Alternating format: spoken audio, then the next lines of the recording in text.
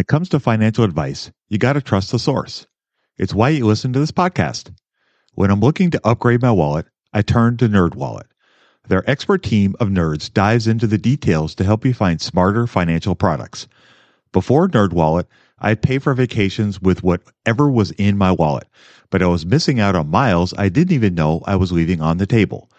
Now I've got a new card worth more miles and more upgrades. What could future you do with more travel rewards? A hotel upgrade? Lounge access? Wherever you go next, make it happen with a smarter travel credit card. Don't wait to make smart financial decisions. Compare and find smarter credit cards, savings accounts, and more today at nerdwallet.com. NerdWallet, finance smarter. As with all cards, credit is subject to lender approval and terms apply. Love this podcast because it crushes your dreams of getting rich quick. They actually got me into reading stats for anything. You're tuned in to the Investing for Beginners podcast. Led by Andrew Sather and Dave Ahern. Step-by-step premium investing guidance for beginners. Your path to financial freedom starts now. Starts now.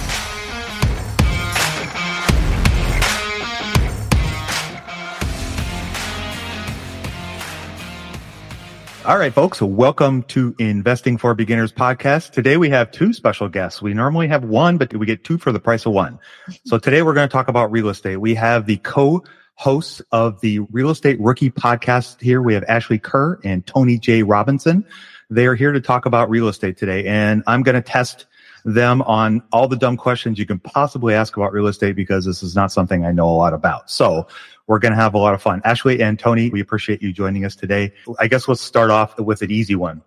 So what is real estate and why should somebody consider investing in that versus stocks, which is what Andrew and I mostly talk about? Well, I think the first thing that comes top of mind is that you have more control over the real estate. So if you're going out and you're purchasing the deal, you have control over analyzing the deal. You have control over doing any rehab. You have control if you're renting it, you're flipping it, what strategy you're doing. If you're investing into the stock market, it's the board members, it's the employees, it's the CEO that have control over that company. And yes, you know, they're shareholders, they can come to a vote, but the day-to-day decisions are mostly made by people who have control of the company and not me that owns $5,000 in stock in $1 billion company. So I think that is really a major piece of it, but also the tax benefits that can be associated with real estate, such as being able to take depreciation, where you can write, you know, off some of your income based on the depreciation from that asset. So I think there's many things to consider, but also one thing to definitely consider is that real estate is usually not passive. There are ways to invest your money, such as into a syndication deal where somebody else is running the deal and you're just giving your money. You have less control of that. So it makes it more passive for you. But if you're going to be, you know, a property manager, a landlord, and you have a tenant, it's not always going to be passive. So those are some of the major differences I see as to deciding if you want to go to real estate or go into the stock market. Ashley talks about like the lack of control that comes along with investing in real estate. And, you know, I'll share a personal anecdote. My last full-time job, I worked for Tesla.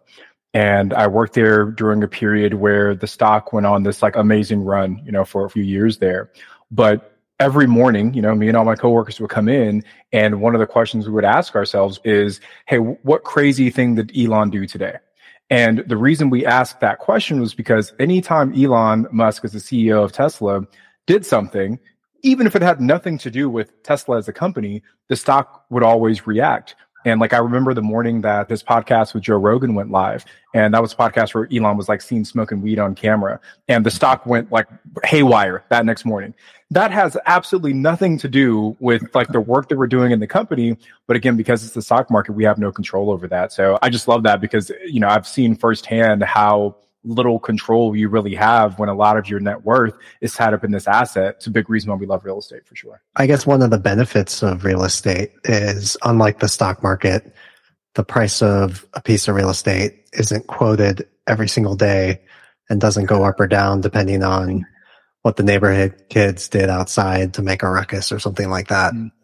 So does that encourage like a particular type of, Dave and I like to talk a lot about long-term investing. So does the fact that real estate's not quoted on price charts every single day, does that encourage a type of principle that helps people succeed in investing? I think people do really struggle with looking at their stocks dropping, like, oh my God, I have to pull out now. And, I follow a lot of the, personal finance investing community, the FIRE community.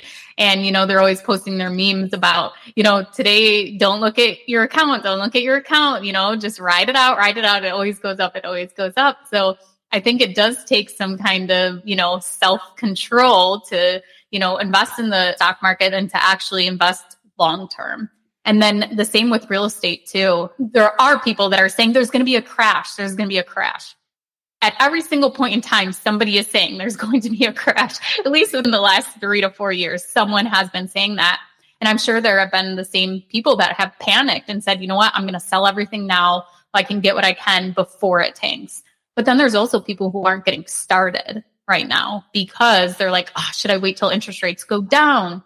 All these different variables that actually come into play. And one other thing I wanted to mention as far as real estate investing versus stock investing is that with real estate, you're able to purchase real estate with less money than you would to purchase stocks.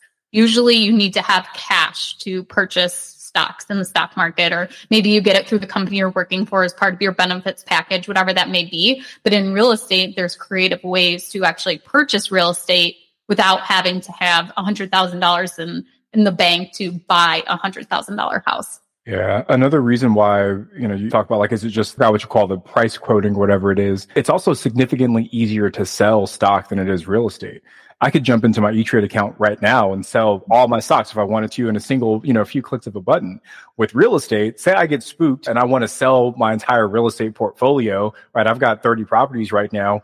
It would take a lot of time for me to coordinate the transaction of selling 30 properties all at once. So there's a lot more, I think, mental energy that has to go into making the decision to sell. So you probably see a little less, I think, emotional selling on real estate than you do with stocks. There are some ways where I can quickly assess the value of my real estate. Like if I opened up Zillow, you show the Zestimate, but the Zestimate is not always perfect. If I really wanted to understand the value of my home, I'd have to go out and pay a few $100 to get an appraisal. So even just understanding what my property is truly worth takes more time, takes more effort. So there's a little bit more friction in the process of buying real estate and selling real estate that I think makes it a little bit stickier than stocks are. Yeah, that's interesting. So I like those ideas. So I'm going to lob out the next dumb question. So if you want to start investing in real estate today, what do I need to do? What do I need to have? Actually, you were referring to interest rates, and that would be something that might give me concern about investing today because the rates are higher than they've been for a long time. And so maybe that would prevent me from doing it. So what kind of credit score do I need? What kind of money do I have to have? What does my financial position need to be like to get started? Do you kind of have your ducks in a row before you start? Or, I guess, where do I go? What do I do? I think the first thing to look at is what we call the puzzle pieces. So this is how we basically start out the book as to, do you have money? Do you have the capital? Okay, yes or no? And how much do you have? And that money can also be, do you have equity in your primary residence, or you can go and get a line of credit. So basically what the money component means, do you have access to some kind of financing or cash, whatever that may be.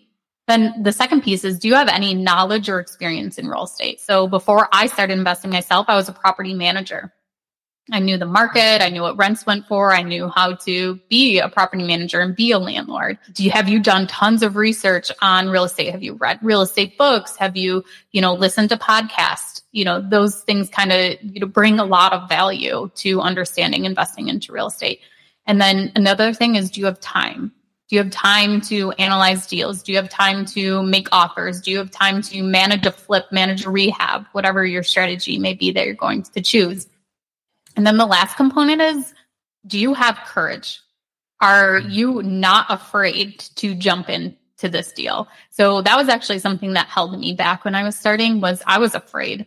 I thought all these worst case scenarios, the roof is going to fly off and I'm going to have to pay $40,000 the next day after I close on it to buy a new roof. Okay. The likelihood of that happening that probably wouldn't happen. If wind takes my roof off, it's most likely going to be covered by insurance in my area. So, all these worst case scenarios. So my, solution to that was actually going out and finding a partner. So I think if you look at all these different scenarios, those puzzle pieces, and which ones do you have? What do you have? And then which ones do you need? And that's maybe where a partnership can come in. And then the next step is kind of, if you're, going to learn how to do everything is, okay, you need to first understand where you're going to purchase, the market that you're going to buy in, what your strategy is going to be. Are you going to be doing a short-term rental? Are you going to do a long-term rental? Are you going to do a flip? And we really like, as a rookie investor, to focus on one strategy and focus on 1 or 2 markets at a time, because or else you are just going to be overwhelmed with everything if you are not focusing and zoning in on that one market and that one strategy. And then you need to understand how you're going to fund the deal. So if that's bringing on a partner, if that's going to the bank, whatever that may be, and that will kind of tell you what your budget is.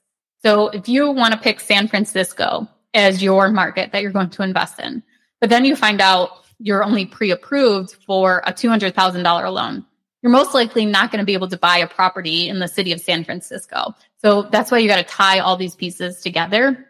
And then understanding deal analysis, practice, just analyzing random deals off of Zillow. And BiggerPockets.com has a really great calculator tool that's free to use. I think you get like 5 uses free, and then you have to sign up for a membership on BiggerPockets. But it tells you exactly what information you need to find, and you can usually find all of that information online, and then it helps you understand the analysis on the deal. Tony, what would be the things that you would add that somebody needs to do right out the get-go? Lots of great points there, Ash. I think, you touched on this a little bit earlier about like that self-assessment of like, hey, what's the missing piece and that piece. I think the only other thing I'd add to that is, what's your ultimate goal with investing in real estate? Because there are different reasons that people buy real estate. There are folks who buy exclusively for tax benefit. They say, hey, I want to reduce my tax liability. I want to reduce my taxable income. And real estate is an amazing vehicle to do that. There are people who invest for appreciation.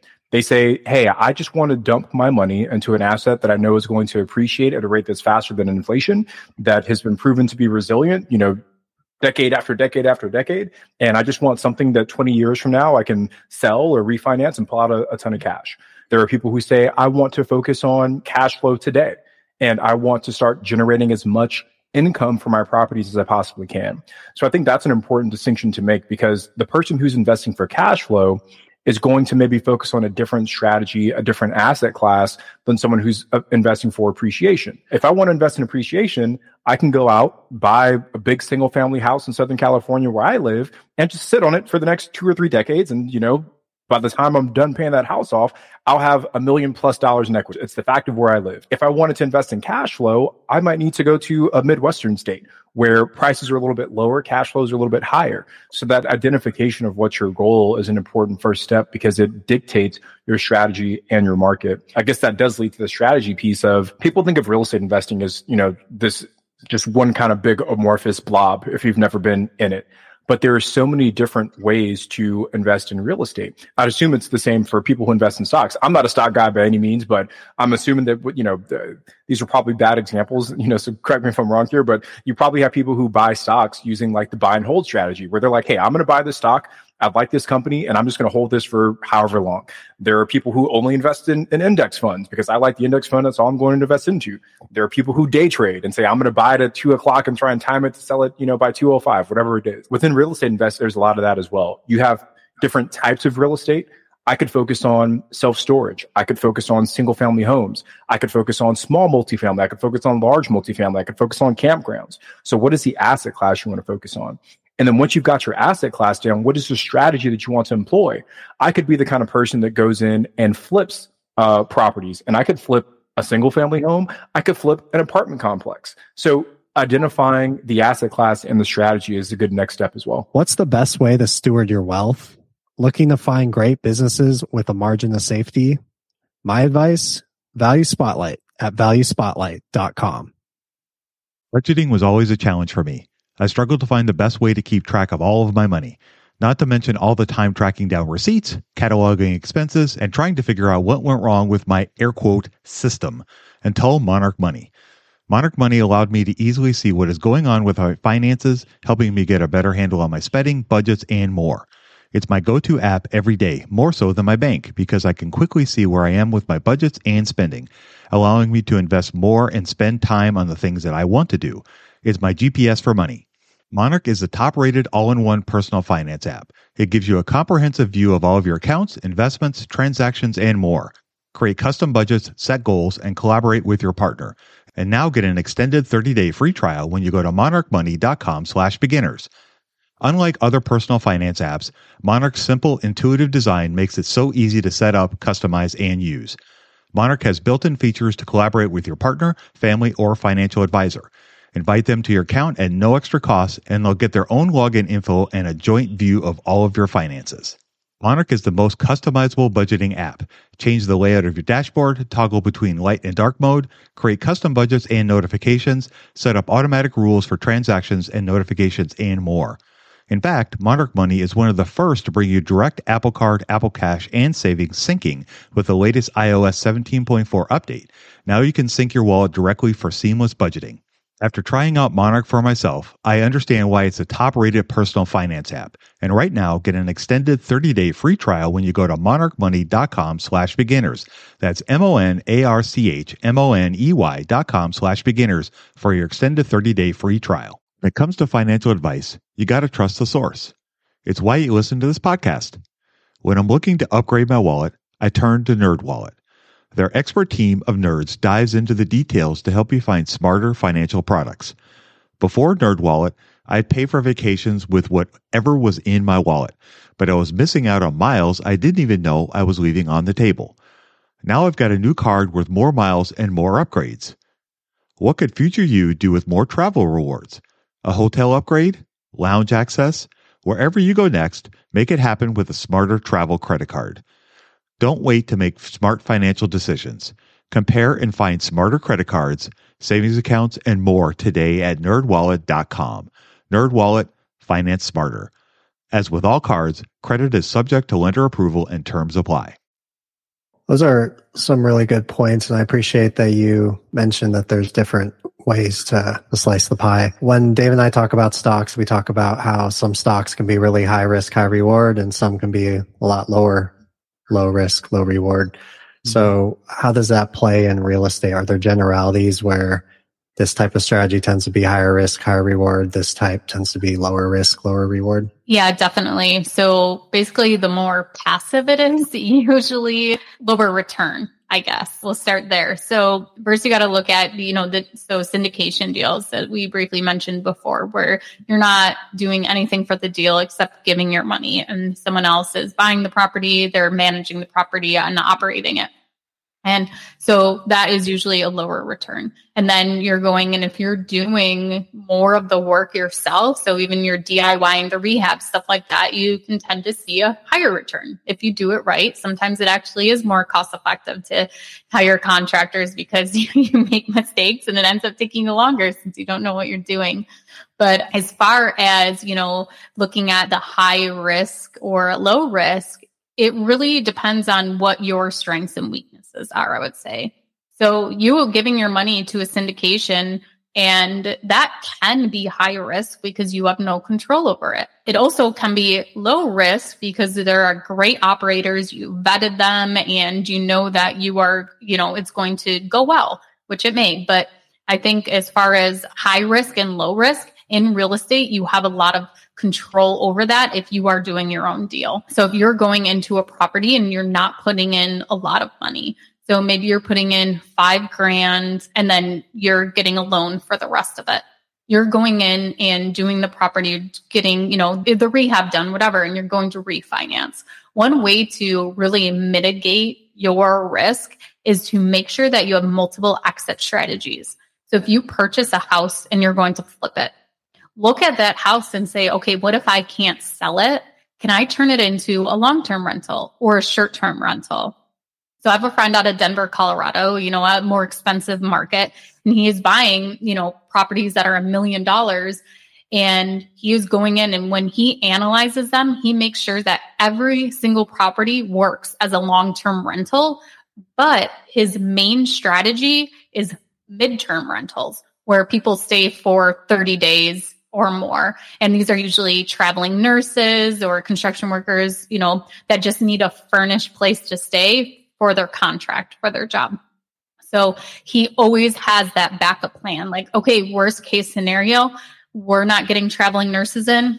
We can turn this into a long-term rental and we are still breaking even. So you have a lot of control as to what your risk is when you're going into real estate and you're doing your own deal. Yeah, just to add, I think the idea of risk is always related to skill. So if I asked Andrew and Dave, hey guys, I'm going to bet you $10,000 that you can't launch a personal finance focused podcast in the next 7 days. You guys will probably take that bet because you have the skill set that would allow you to do that quickly and efficiently. Ashley does a lot of, buying and rehabbing both single families and small multifamilies in Buffalo.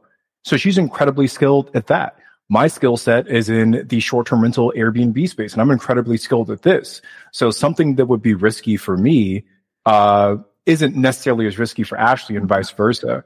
So I think the question you have to ask yourself isn't necessarily like, hey, what's the least risky thing to do in real estate investing? The better question to ask is, hey, what am I uniquely qualified to do? What is my skill set? If I take this skill set and I hold it up to all these different strategies, which one of the strategies best aligns with my skill set to reduce that risk? And I think that's where most people get it wrong. And I think to add on to that, Tony, is not only your skill set, but what other opportunities do you have? So for me, I worked for an investor that did buy and hold rentals. So I knew that, and I knew that I had, him as a mentor almost. So if you have somebody close to you that, does short-term rentals and they're like, yeah, I'll help you furnish it. I'll show you everything to do. That is a huge advantage that other people don't have. So not only looking at your own skill set, but looking at what opportunities are in front of you too. And in your market, short-term rentals might not work. Even though you have a passion for design and you want to furnish a short-term rental, your market that you're looking at, it might not even work there. So really, pulling what Tony said as to what your skill set is, but also tying that into what your opportunities are. Or who you know, right? And I think that's the whole purpose of the book that we wrote, is that sometimes you have a gap that isn't worth you filling. And the smarter thing to do is to partner with someone else that can fill in that gap for you. And then between the two of you, you've got the full, complete skill set that's needed to reduce the risk in this particular asset or this particular real estate transaction. So as people are thinking about getting started, do your self-assessment first to say, what are my strengths? What are my weaknesses? What are my opportunities? What types of real estate investing align with this? And if you feel that there's a big enough gap, the next step is, okay, who do I know? Who can I meet? Who should I be looking for to fill in those weaknesses so we can move forward and reduce that risk? How does an investor deal with the risk of using other people's money, financing with debt? How do people mitigate that? Well, you should never go into the deal thinking that you might be foreclosed on, first of all. If you already are worried about that happening, then this probably isn't the right deal for you. So the mitigation of that is having those exit strategies, the backup plan. So, okay, I'm doing a property right now where I'm going to borrow money from a private lender, and he wants me to actually go to my bank and have them vet my deal and kind of give almost a pre-approval that they're going to loan on it when I'm done with the rehab. So I'm doing what's going to be called the BRRRR strategy, where you buy the property and usually you pay cash for it, or you get money from a private investor, whatever. But typically you're not using bank financing because you're going to use bank financing later on. You don't want to pay closing costs twice, but you can. So you're going to buy the property, then you're going to rehab it. And then once the renovation is done, you're going to rent it out. So now you have a beautiful property and you have tenants that are paying rent. So now you go to the bank and that's when you are going to refinance it. So with this private money lender I'm using to purchase the property, he's putting in this safeguard that he's like, okay, a way to protect my money is I'm having Ashley go to this bank. They're looking at the deal and they're giving kind of like a non-committal yes. Like, this is definitely something we would lend on. Ashley is lendable. Her partner is lendable. And that's kind of a safeguard he's putting in. So backup plan, the bank decides that they're not going to do that. I have a line of credit that I would tap into, or I have other private money investors that I would have to go to and say, can you lend on this deal for short-term solutions that can pay back this lender, and then figure something out. But that's definitely a risk as to moving money around. And a big joke between some of me and my friends is that we oftentimes feel cash poor sometimes because we're constantly moving money from deal to deal to deal to deal. But I think that, having those exit strategies and different ways of, making that repayment available to you. So I usually keep 2 to 3 properties paid off completely clear where they have no debt on them. So that is also a backup plan for me. I have my line of credit that I don't use right now. So I can use that money to pay somebody back. Or I can go in and I can tap into my primary residence, or I can tap into another investment property that doesn't have any debt on it too. Yeah, I think, one of the benefits of real estate is that it is backed by a real tangible asset. If worst case scenario, I think Ashley laid out some, super valid ways or exit strategies of getting out of that debt if you needed to, of, either, hey, coming out of pocket to, maybe refinance and get out of that debt, or bringing in another private money lender to cover the first person and kind of repositioning the debt. But say all else failed, you're in a position where you, under no circumstances, can pay that person back. They still have recourse. They can take that property from you, which the property has inherent value in the marketplace. They can go out and sell that and recoup, hopefully, the majority of whatever they put into that deal. So obviously that's like a nuclear situation and you hope to never get to that point. But if you're nervous about that, the truth is that there's still ways for that person that you borrowed money from to recoup their investment in that property as well. Yeah, that makes a lot of sense. So a question that kind of comes to mind when I'm thinking about all the things you guys are talking about, it seems like, and correct me if I'm wrong, do you need to be in the location that you're going to invest in? Or can you buy property in Chicago and live in North Carolina? I'm guessing it probably has to do something with a bit of the strategy, but generally, do you want to be in a location that you're investing so that if there are problems, you can deal with it? So Dave, let me ask you, you buy stock, right? What state do you live in? Right now, I live in North Carolina. Gotcha. So do you only buy stock for companies that are based in North Carolina? Absolutely not. And why is that? Like, why do you feel comfortable buying stock from companies that are based in California or based in New York City or based wherever? Why do I? Honestly, it's not something I've ever given any thought to be blunt, but I think mostly because I guess I trust the market and I trust the people that are running the company that they're going to do what's in the best interest for me in the long run. And that's what I hope anyway. Yeah. If I can add some color to that, I think that part of the reason you're comfortable making that decision is because you're able to access all of the information you need to make an informed decision no matter where you're at in the country, and no matter where that company is at. Right. The same thing goes to real estate investing. The first property I bought, I live in California. I bought, several thousand miles away in Louisiana, but I was able to confidently make that decision because all of the data that I needed to make that decision, I had access to living in California. So I think there's a big fear around I need to see this property in person before I invest in it. But majority of people who buy stock, they're not walking through the halls of whatever company it is they're investing into to say, all right, cool, I think I like the way this place looks. Now I feel confident buying the stock, right? So when I bought my first deal, it was my first investment ever. It was a big rehab project. And the way I made myself confident and comfortable to purchase that property was I leaned on the expertise of other people to give me the confidence that I needed. So when I first bought the property, or before I even bought it, while we were negotiating, I sent my real estate agent first to go walk the property for me. And she buys and sells a lot of real estate in that local market. So she knows the areas, she knows, which little pockets to avoid, which ones are good. So she was my first line of defense. Once she gave me the thumbs up, I sent a property inspector. So this is a person whose entire job is to walk through a property and point out as many things that are wrong with that property as they possibly can, and their recommendation of whether or not it's a minor or a major deficiency. Then I sent a general contractor to go walk the property. So this is someone whose entire job is focused on taking issues like the ones that are pointed out by the property inspector and fixing them. And then he gave me a quote on what he thought it would cost to repair those things that the property inspector picked out. So then I also had an appraisal done on the property. So someone whose entire job is to assess the value of the property. So think about the position that I'm sitting in.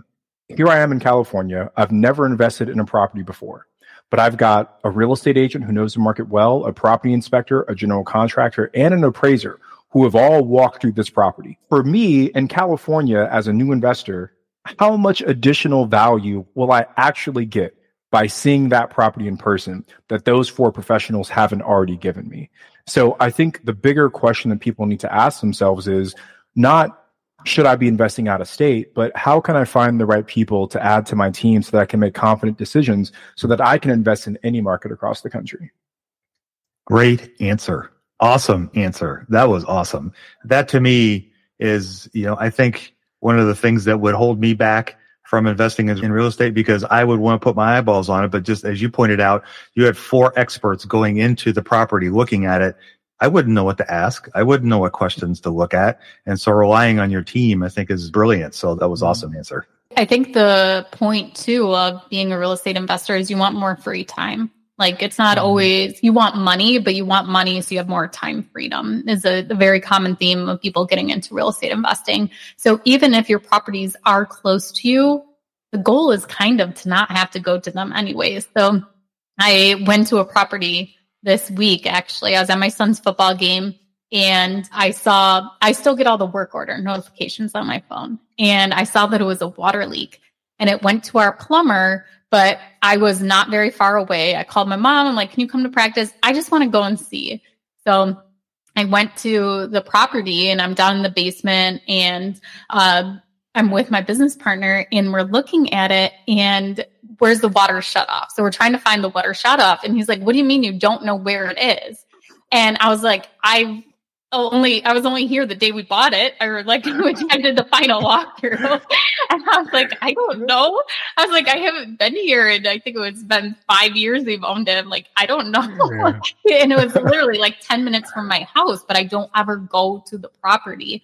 So we've actually added into our system where we've updated all of our properties. Now, we just did this week where we know exactly where every water shutoff is now in every property because of that, that extra 5 minutes it took for me to find it of water spewing out in the basement. But yeah, so I think that's like just what Tony said, tremendous value. And also just like, even if they were close by you, you don't want to have to go to the houses all the time anyways. So it almost forces you to put a team in place where if you have the house next door, you might be managing it far longer than you actually want to. That's awesome. So it sounds like I've always had this vision of real estate investing as kind of a solo thing, but it sounds like you guys are advocating and suggesting that having a team to help you with this, like you guys were saying, the weaknesses that maybe you don't come with, trying to find people that can help you fill those gaps. Yeah, I think real estate investing is a team sport for sure. And unless you want to be the person that's responding to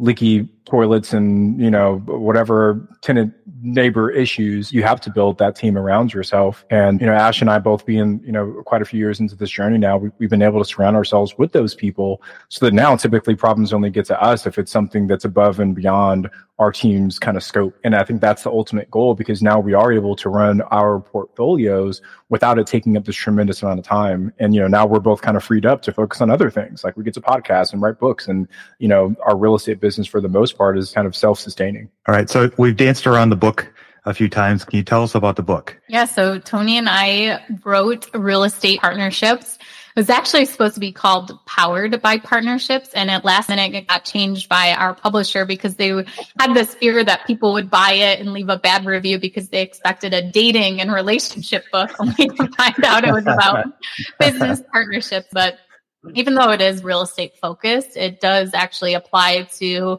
all business relationships. I would say partnerships going into a business of things to consider, variables that you need to consider when you're actually structuring your partnership. That is the most common question we get from rookie investors as to how should I structure my partnership? And there is no clear and cut answer. So that's why Tony and I had to write a book to explain all of your options and how to figure out what works best for you, since we can't give everyone, the exact answer of what to do. I think just to even talk about like why this book is so important, there's that saying, if you want to go fast, go by yourself. If you want to go far, go with someone else. Something to that extent, right? I might be butchering a little bit, but I even think that saying is false because for the person that tries to do everything by themselves, there's a high likelihood that you are not an expert in every field that's required for you to be successful in whatever endeavor it is that you're going on. And if you're the person that's wearing all of the hats in your business, either things aren't going to get done or they're not going to get done well. So if you can align yourself with someone that has the right skill sets, I think you go faster and you go further. But there's this fear around getting into the wrong partnership, or man, should I really be trusting someone else with this business of mine? And the goal for Ash and I was to eliminate a lot of that fear and give people a framework that they can use to structure those partnerships in a way that's kind of sets it up for success. Can you give us an example of one to kind of get some context on that? Example of like an actual partnership? No, like something that people can do to mitigate the risk of partnership. Oh, totally. All kinds of things you can do, right? The very first thing that people need to do is confirm they actually need the partnership. And Ash and I have talked about this a lot already, but it's like, understand what your missing piece is. Because what a lot of people do is that they start partnerships based on proximity as opposed to based on need. So someone might say, Ashley, we're best friends. Let's do a deal together. But what if Ashley and I are the exact same person in terms of our skills, ability, and desires? So what that means now is that we have two people with very similar skill sets that are trying to fill all of these roles. The better approach would have been if Ash and I said, Ashley, I'm really good at finding deals. You're really good at managing properties. What if we create a partnership where I find all the deals and you manage them? Now we each get to kind of work our areas of expertise. So I think the first big mistake is that people don't take the time to really assess what it is they need when they get into a partnership, and they start it for the wrong reasons. The second big mistake they make at the beginning is they fail to have the difficult conversations to really outline the rules of engagement, I guess, for that partnership. What happens if one of us wants to sell the property? What happens if one of us isn't kind of holding up our end of the bargain? What happens if the property ends up losing money and we need to, cover a deficiency? What happens if this? What happens if that? There's all of these issues that could potentially pop up down the road. But if you can solve those at the beginning, it makes running that partnership and keeping it smooth a lot easier. But I mean, there's so many things, Ash. I don't know if you want to add to that as well. Yeah, I think one of the things that we put in our book are special clauses you may not think of. Because, okay, when you're going on this partnership journey, what happens if they pass away? Like, what happens? Do you take over the whole company? Are you now partners with their spouse? That's why it's so important to talk about and figure out now what happens down the road and continuing to have that alignment. So one thing is getting life insurance policies on each other. So, for example, if Tony were to pass away in our partnership, the life insurance policy I have on him would pay his wife, Sarah, for me to own the company. And that would be written out in the agreement that happens. So I don't have to panic and say, oh my gosh, I have to go and find $100,000 now to pay off Sarah so that I can own the company. Or what if she goes and sells it to somebody else and now I have a stranger as a partner? So I think putting in place all the different, you can't predict everything that's going to happen in a partnership, but you do have to put in some kind of safeguards for down the road. Tony, did you mention about your 5-year exit plan in your joint venture agreement? No. Yeah. So go ahead. 5 years, Tony, in each partnership will evaluate if they want to sell the property or not. If one partner says they want to sell the property, then they sell the property, or the other partner can buy the other person out and own the property. If they both decide they want to keep it, then the partnership continues on. So putting in different kind of checkpoints, I would say, having alignment meetings. So, every quarter, every year. And another piece of that is inviting your significant other to those meetings, because they play a big role in what you're doing with the business and what your partner is doing in the business. So again, Tony and I partnering, and, my significant other says, you know what? I want you to relax. I booked us 6 months in Europe. We're going to be gone. So go ahead, tell Tony, you're taking time off, whatever. Tony, on the other hand, is like, I'm ready to ramp up. Let's go to 1 billion, baby. And all of a sudden he finds out I'm going to be gone for 6 months out of the country. So that's where bringing in your significant others, having that meeting in alignment together can really help keep that in shape, because your life at home really does impact your life as an entrepreneur too. Yeah, it does very much. You're right on about that. Mm-hmm. So I guess how would you go about trying to find a partner if you knew you needed one? And let's say you don't really have much of a network to kind of resource to start finding one. So how would you find one? I think the first thing is creating a list of people around you. You know, first you have to do what we've mentioned a bunch already is, you know, what do you need in the person and what opportunity can you provide them and stuff like that. But then start making a list. Tony had a unique situation where one of his partners, he saw that they followed another real estate investor that he followed. And so they had that conversation of, oh, I saw you're following David Green. So am I. And that's what got them connected into real estate and then onto their partnership. So finding those like-minded people may come up in circumstances you don't actually expect that person. Like Tony, I'm sure you never would have thought that Omid was, you know, interested in real estate. It wouldn't have been somebody you wrote down on your list of potential partners, probably. So I think talking about real estate and what you want to do with it, what you're learning about it, and be vocal about it to everyone. Just bring it up into every conversation somehow. And, you know, take a real estate book with you everywhere. You don't let somebody see that you're reading a real estate book. But social media, one of the first masterminds I was in was just one girl messaged, I think, 8 other people and said, hey, I want to do a call every 6 weeks with like-minded investors, kind of bounce ideas off each other, stuff like that. And that was my first mastermind group. It, you know, it was nothing paid for or anything. It was just a bunch of like-minded investors that she had found on Instagram and reached out to us because she saw our content and it looked like something, you know, similar to what she was doing. So also sharing your journey on social media and sharing your journey is so impactful. Doing that research, doing that journey to get that first deal.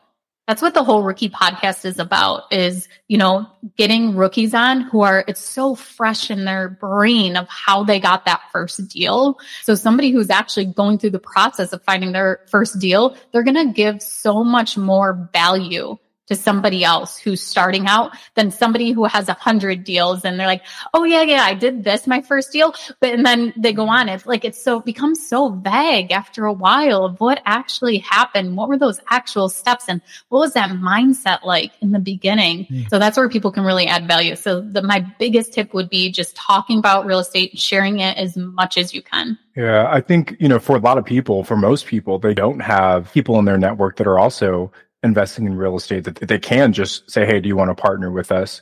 And, you know, I was in that same situation when I made the decision to invest in real estate. I'm a Black guy. I grew up in mostly minority communities. So most of my friends are African-American and Hispanic. And typically, statistically speaking, in those communities, real estate investing isn't really a thing. So I didn't have a lot of close friends or family members that were kind of speaking the same language as me when I kind of discovered it. So I said, what can I do to surround myself with more people that are working on the goals that I'm working on?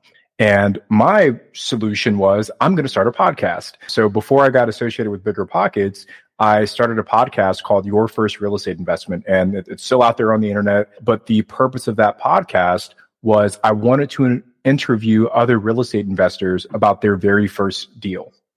And I started this podcast in, I think, summer of 2019. I did not buy my first real estate investment until fall of 2019.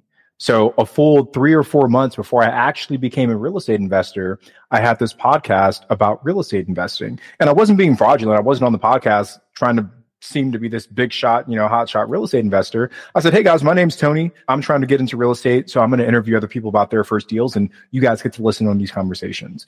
And when I first launched that podcast, I was doing 3 episodes a week. And I did that for almost 6 months.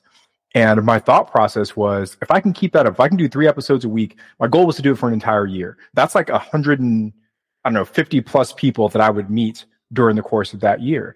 And guys, when I tell you that those early episodes changed my life, the entire reason that I got connected to Bigger Pockets was because I met someone through my podcast who knew someone at Bigger Pockets. They found my podcast and said, hey, we're thinking of doing something similar. Why don't you come join us?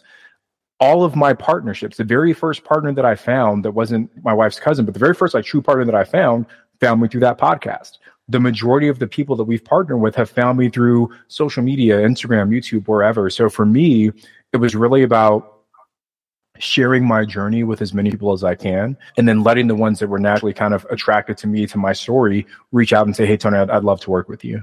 Those are all excellent tips and really great practical takeaways that people can use today to go out and try to find partnership. So you mentioned the book. I don't know if we mentioned the title, but maybe we can just remind listeners one more time. What's the name of the book? How can people find it? And then your guys' podcasts again, please. Yeah. So the name of the book is Real Estate Partnerships, and you can go to biggerpockets.com/partnerships. And we even have a discount code for you. You can use Ashley or Tony for the discount code. And yeah, that's valid at biggerpockets.com/partnerships. And then in September, it will be available on Amazon and Barnes & Noble also. That's awesome. I really appreciate you guys coming and talking to us today. It was a lot of fun for me. I know I learned a lot more about real estate, and I have a greater appreciation for what you guys do and how much more involved it was than I really originally thought.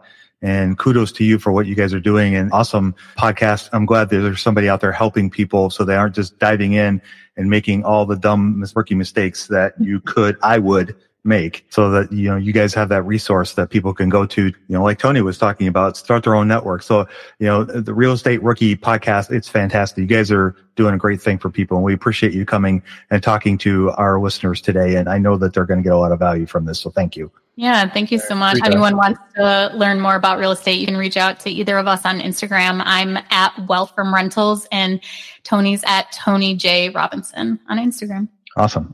Well, thanks again, guys. We really appreciate it. Thank you. Yeah, thank you for having us. Yeah, it was a lot of fun. We hope you enjoyed this content. 7 Steps to Understanding the Stock Market shows you precisely how to break down the numbers in an engaging and readable way with real-life examples. Get access today at stockmarketpdf.com. Until next time, have a prosperous day. The information contained is for general information and educational purposes only. It is not intended for a substitute for legal, commercial, and/or financial advice from a licensed professional. Review our full disclaimer at einvestingforbeginners.com. An official message from Medicare. A new law is helping me save more money on prescription drug costs. Maybe you can save too. With Medicare's Extra Help program, my premium is $0 and my out-of-pocket costs are low. Who should apply? Single people making less than $23,000 a year, or married couples who make less than $31,000 a year. Even if you don't think you qualify, it pays to find out. Go to ssa.gov/extrahelp. Paid for by the U.S. Department of Health and Human Services. An official message from Medicare. A new law is helping me save more money on prescription drug costs. Maybe you can save too. With Medicare's Extra Help program, my premium is $0 and my out-of-pocket costs are low. Who should apply? Single people making less than $23,000 a year, or married couples who make less than $31,000 a year. Even if you don't think you qualify, it pays to find out. Go to ssa.gov/extrahelp. Paid for by the U.S. Department of Health and Human Services.